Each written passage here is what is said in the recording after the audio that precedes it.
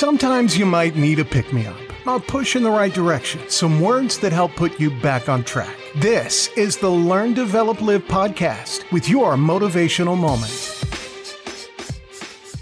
Good morning and welcome to your motivational moment from the Learn, Develop, Live podcast. My name is still Chris Jaggs and I'm bringing you another little motivator for today. Now, for the 100th edition of this actual podcast, we have a clip from the legendary Morgan Freeman. Now, Morgan became a successful actor when he was 50, but acting was always his love. Even if he wasn't the superstar he is today, he would still be following his passion in acting in any walk of life. Now, enough from me, here is Mr. Freeman. To collect unemployment, you have to go out and hunt for employment. And you have a code. And mine was as a clerk typist, so you go out and you look for work as a clerk typist. And one day, I can't keep being forced to be a clerk typist. So I went to the employment office and I asked to see the supervisor. And I was led into this office. And this pretty little lady with red head, whose name was Mrs. Lipton. What can I do for you? And I said, you're forcing me to be something I'm not. I have to go out and look for work as a clerk typist. I'm not a clerk typist. I'm an actor. So I just can't keep doing it this way. She took this thing and stamped my employment book. Said, you got 6 months. Go be an actor. So if Mrs. Lipton is alive today, Mrs. Lipton, I'm an actor. The box office success when The Shawshank Redemption came out was Dumb and Dumber. I'm just not going to laugh. Well, no, but that's, just the juxtaposition of box office and what's that other term? Critical. Shawshank got really good reviews, but because nobody could say Shawshank Redemption, it didn't get word of mouth. And I don't care how much you promote a film, if you don't have word of mouth, you ain't promoting it. People have to be able, now you can go and say, listen, I saw this really terrific film. It was called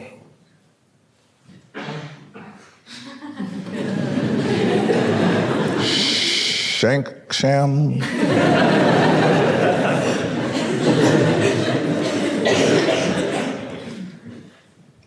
Shimshunk. Got on the elevator in LA one day and the lady said, oh, I just saw you in the Hudsucker Reduction.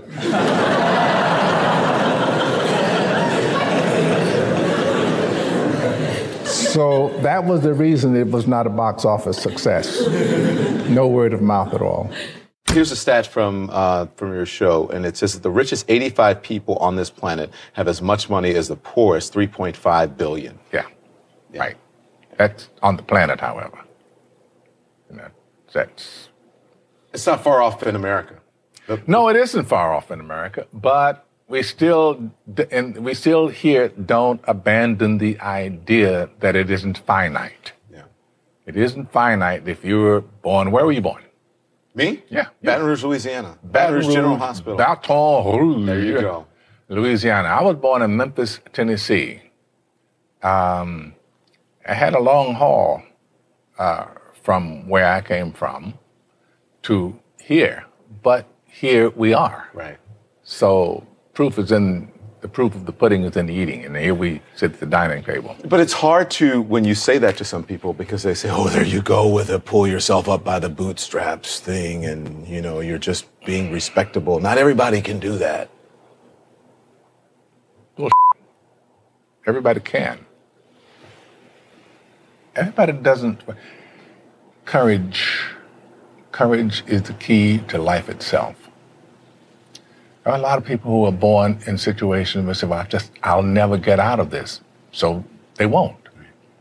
I say to people who say, well, I would like to have done so and so and so. So, well, you could have done it. So, well, I couldn't get out of here. Man, the bus runs every day.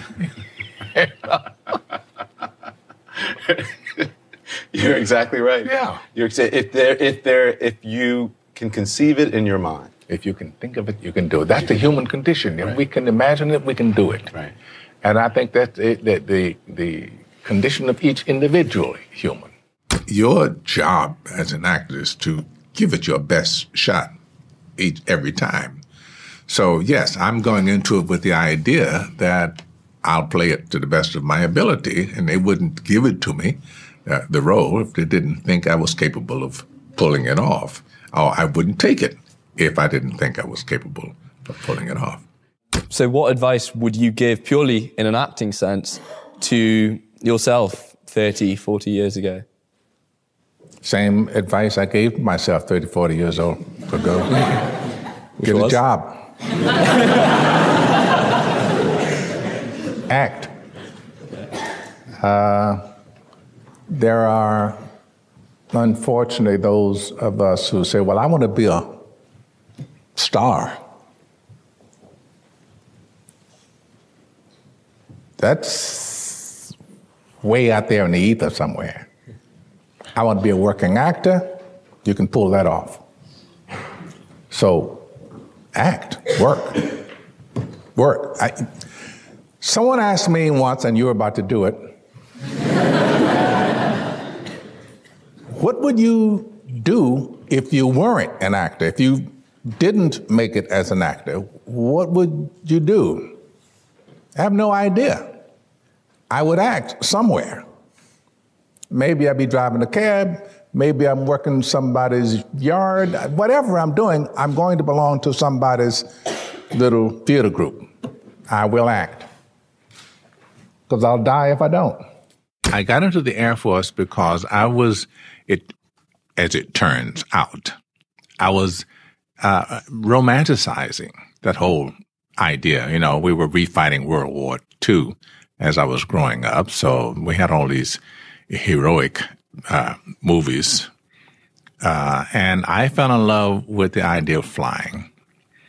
And then when I got into the Air Force, I had this big eye-opener that racism was rampant there also. And that I had not qualified, or suited is a better word, for military life. That kind of unquestioning obedience to a lot of things that I think are stupid didn't quite go over well. Yeah. So when I got out, I was an early discharge. It was almost dishonorable, because I just really didn't fit. But the catalyst actually was I did get to sit in a jet trainer, because I had a lot of people behind me to get me into flight school and stuff. But sitting there, it occurred to me that this is absolutely not what I want. It isn't movies. It's for real. These, this little red button on the joystick controls guns with real bullets. And I sat there for quite a while and knew that if I made a strafing run, I needed a camera here and I needed the people to be able to get up and go back to number one.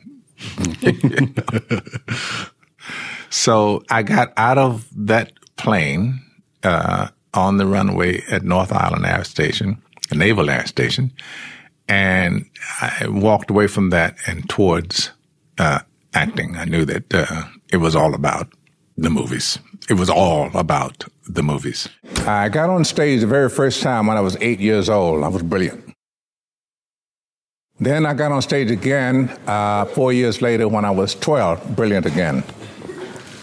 So by the time I was 13, it was pretty much a foregone conclusion in everybody else's mind, teachers, parents, that acting was going to be my thing.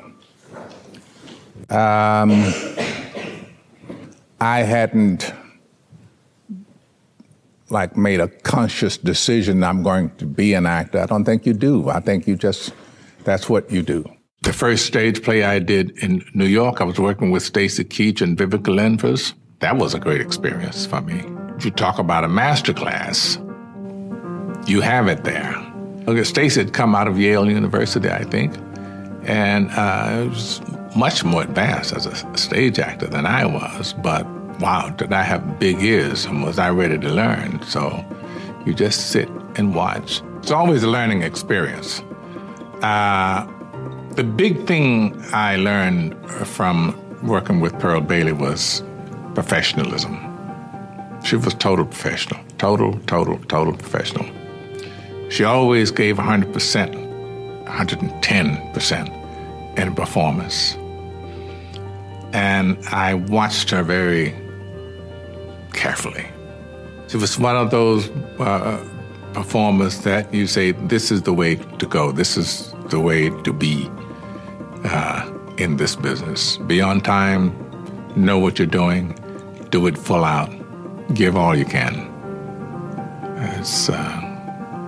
That's a lesson. You know, as I said, I went to the movies all the time. I've seen the movies. And at some point, it struck me rather dramatically how much I wasn't in the movies. Not the way I needed to be in the movies. And if you look at a lot of the disaster movies in that period, the only people left on the planet were white. So now my thing is, if I get in the movies, I want to make sure that I speak about that. That if I'm able to do it, I want to talk about it. So there was a period there in the early 80s when I didn't get any work because I would ask these questions. I auditioned, or I don't think I even got to audition. I interviewed for the movie The Thing, the remake. So I read the script, and I go back for the audition, and the producer or the director, one of those, said, "Did you read the script?" I said, "Yes." "What did you think?" I said, "Well, you've got 11 people at the South Pole. 8 of them are scientists. And then you have a cook, a mechanic, and something else. They're all black. None of the scientists are. What do you think I think?" Needless to say, I didn't get that job. Again, though, you know, Providence rears her beautiful head when Glory came about.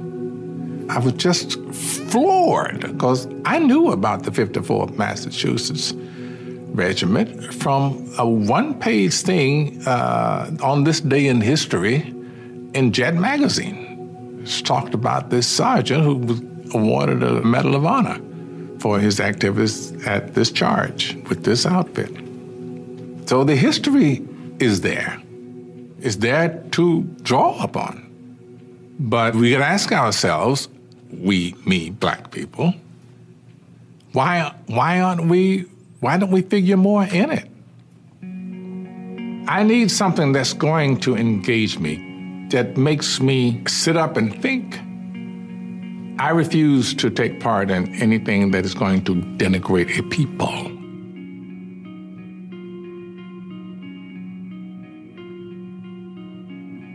Especially me. All right, here we go, right? Do you ever want to go to space? I really shouldn't be doing this.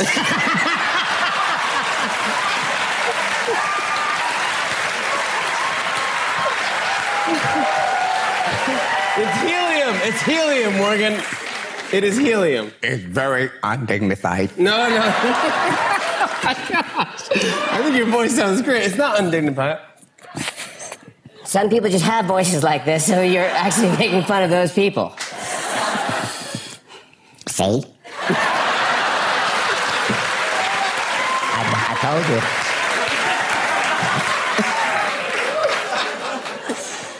I want to thank you so much for being on the show, and please, would you ever like to come back? I'm never coming back. That video can be found on YouTube and is called If I Stop Acting, I'll Die. Morgan Freeman Top 10 Rules, and is published by the Evan Carmichael YouTube channel. Now that is all from me this week. I'll be back with you tomorrow. Oh, and if you could leave a rating and review for the show to help me grow the community, that would be amazing. And of course, every review or comment is actually read out, so get your name on a podcast. Why not? Have yourself a great day, and I will see you in the next one. You're listening to the Learn, Develop, Live podcast with Chris Jaggs. Stay tuned for more motivation to get you going. Thanks for listening. You can find more motivational moments at LearnDevelopLive.com. And we'll be back to inspire you again tomorrow.